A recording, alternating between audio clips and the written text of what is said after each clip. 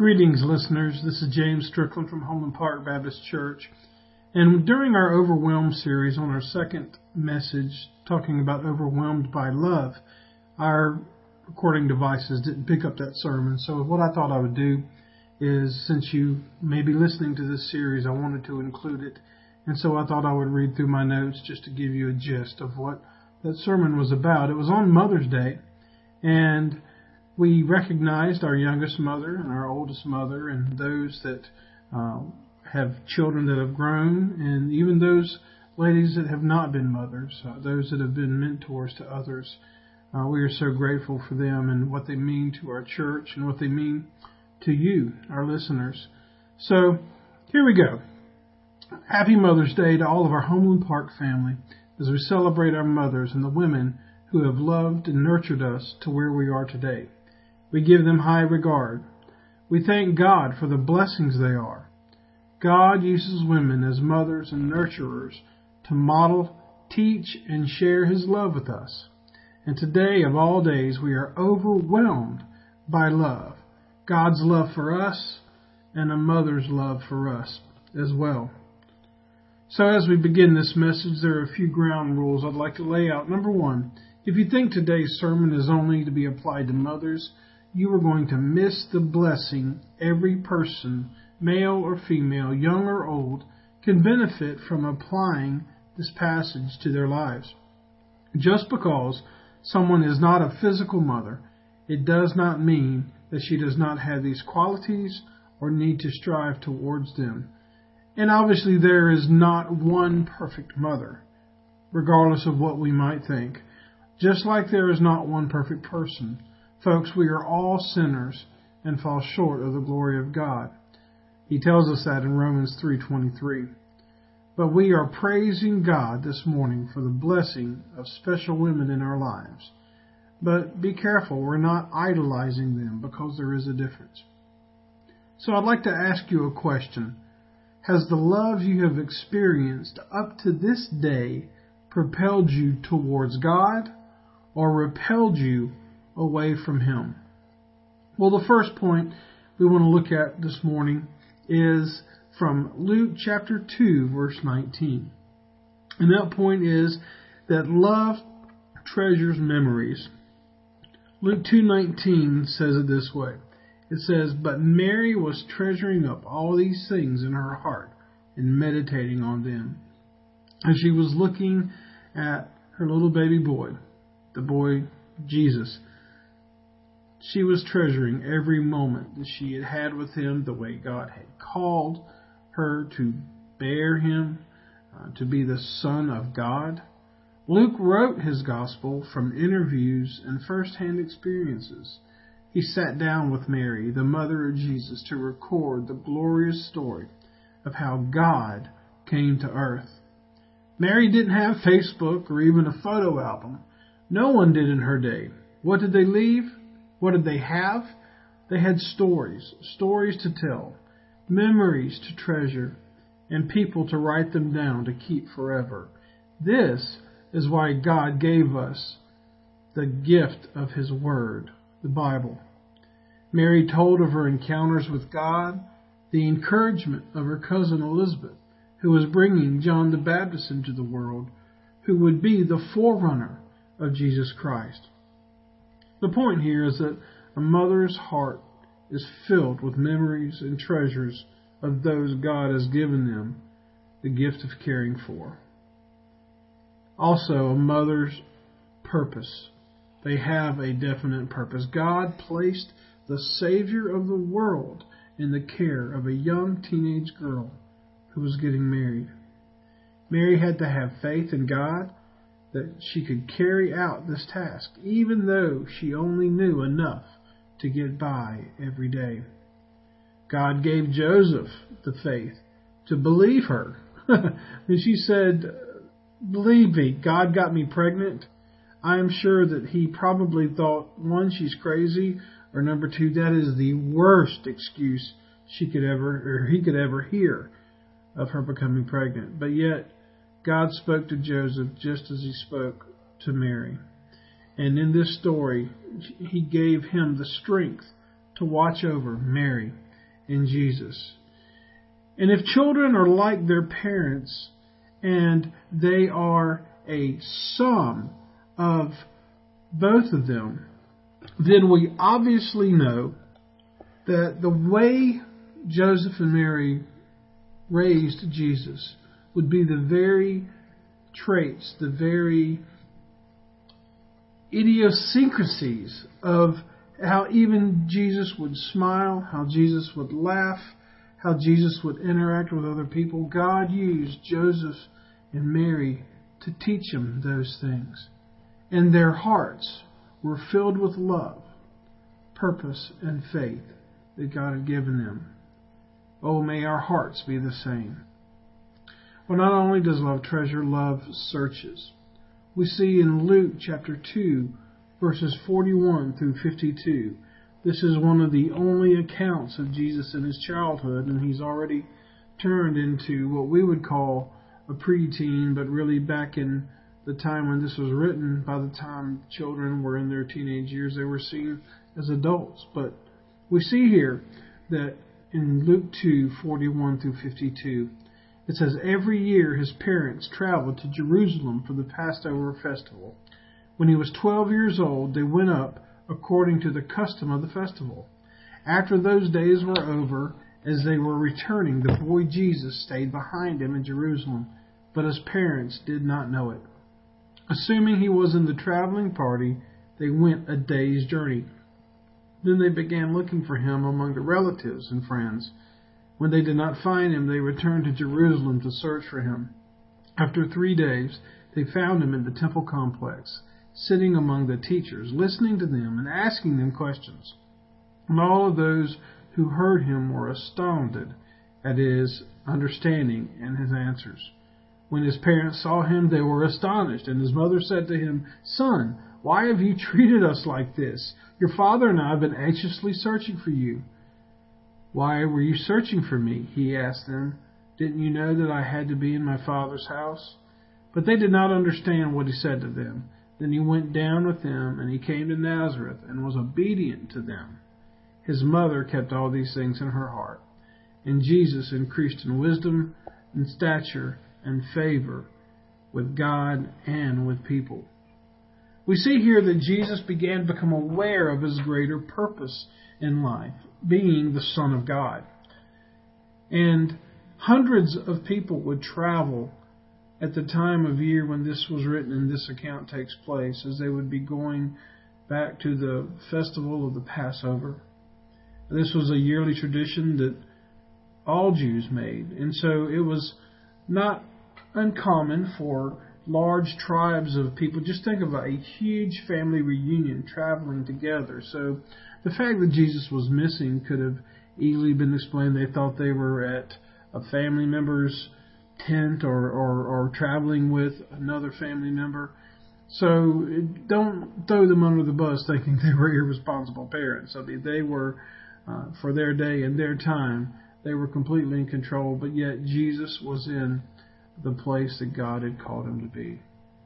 And during the Passover, one reason that Jesus went to the temple is that the brightest of the brightest teachers would be there assembled in the temples, and they would wax eloquently on everything that they knew. So the fact that a 12-year-old boy could come in and teach them something, they were astounded.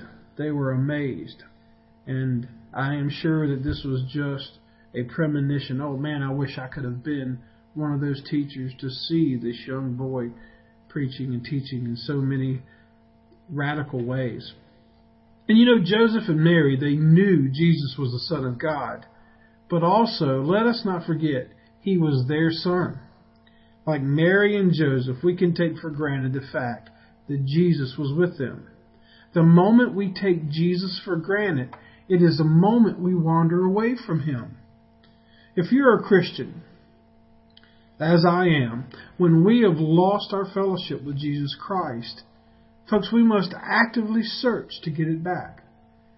And for non-Christians, I hope that you know that Jesus is right where he needs to be, at the right hand of God. And if you're searching for him, that is where you will find him. And as we see, Jesus was human. Jesus was God as well. But that didn't mean that he could be disobedient. We see here that Jesus went back to live under his earthly parents' rule for 18 more years. I'm sure maybe you, if you're a parent, have said, "my house, my rules" to your children. And it was the same thing here. Jesus was God, but yet he was submitting to his parents. Imagine Jesus' defense in an argument with his parents. But he says, "But I am the Son of God." Jesus never played that card. His obedience to his parents mimicked his obedience to God, his Heavenly Father. So here's our point here.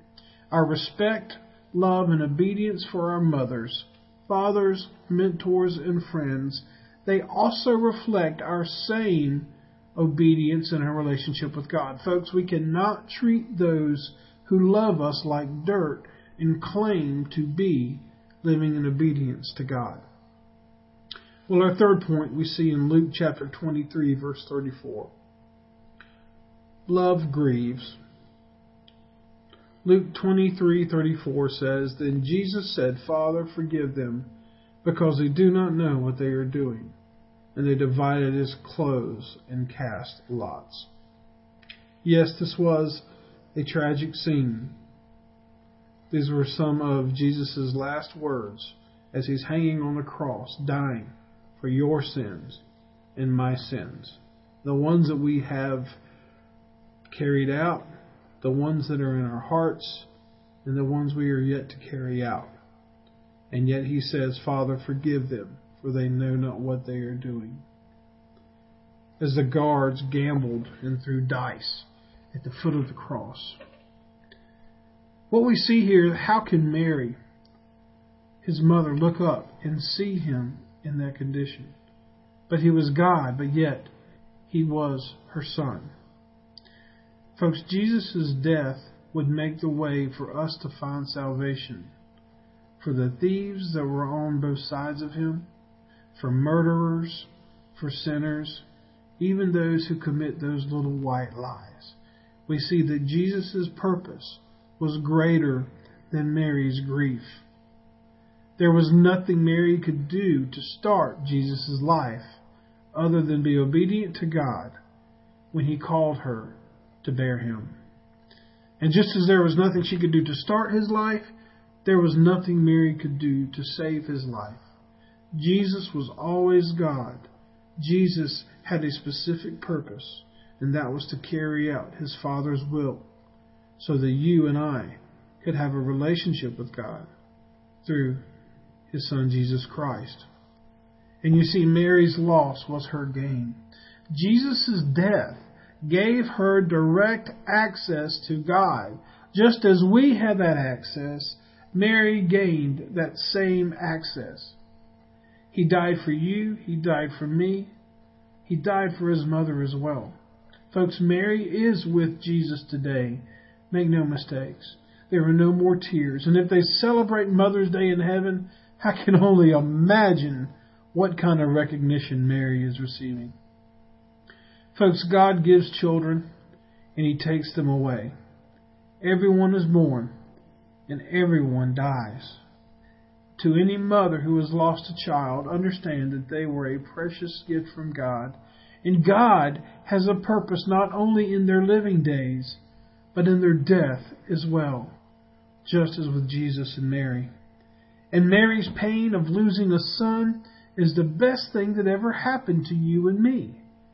It says in 1 John 2, verse 2, that he himself is the propitiation for our sins, and not only for ours, but also those of the whole entire world. Folks, because Jesus died, we can live.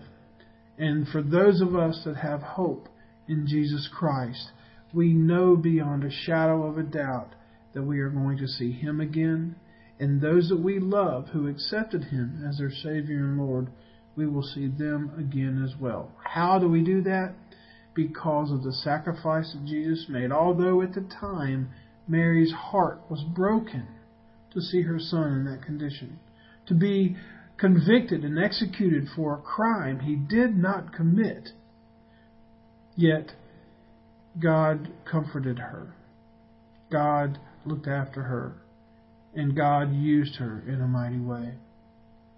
Well, also we see that love provides sacrificially. John 19:27 says it this way. It says, "Then he said to his disciple, 'Here is your mother.' And from that hour the disciple took her into his home." Folks, we see a beautiful portrait of Jesus' love for his mother, his earthly mother here. Jesus showed concern for her and his family. Even Jesus, while he was on the cross, beginning to breathe his last breath, he never stopped nurturing and caring for his family. Even into our last day, we have a need to nurture and care for something. I have walked down many halls of senior adult facilities and nursing homes to see these precious patients holding on to baby dolls and stuffed animals and having pictures and cards displayed all over their room of their family and those that they love, still in their last days wanting to nurture and care for something, to have someone to love them. There are many mothers that are in those homes that still love their family and love their children. And there are still many children that love their mothers. I mean, that's just the way we are. But of all people to entrust his mother to, why was it John? Well, pretty much because he was the only one to stay with him and her at the cross. All the other disciples, yes, they ran, they fled, they were scared. What we see here in the life of John and in Jesus' mother, love does not run, even when it gets tough. And just as Jesus was a gift to Mary, Mary was a gift to Jesus. Think about this. Do you treat your family, friends, and those whom God has blessed you with as gifts? Mother's Day is this month. Father's Day is next month. Then there will be Christmas and Easter. We are to honor God, our parents, our children, everyone that God has blessed us with. We are to honor them every day. And when we sacrifice and give to them, they will prosper. For a biblical illustration, we can look at the woman who God used to love and care for Moses in his early life. And that story is found in Exodus 2, verses 1 through 10. If you remember that story, the issue was that Moses' life was in danger. The king of Egypt declared that all firstborn Israelites should be killed for fear the Israelites would become powerful enough to overthrow the Egyptians. Today, this type of genocide comes at the hands of choice, research, and inconvenience all over the world. Babies, firstborns, are still being killed. But mothers, we see that Moses' mother sacrificed and dedicated herself to God. By doing that, following him to do something that was very unconventional. You see, Pharaoh's daughter was a Levi, meaning that she was from the Jewish priestly tribe. And the Pharaoh had married a Levite woman, giving birth to this daughter. And then she gave birth to Moses, his mother that is. And the Bible says that he was a beautiful son.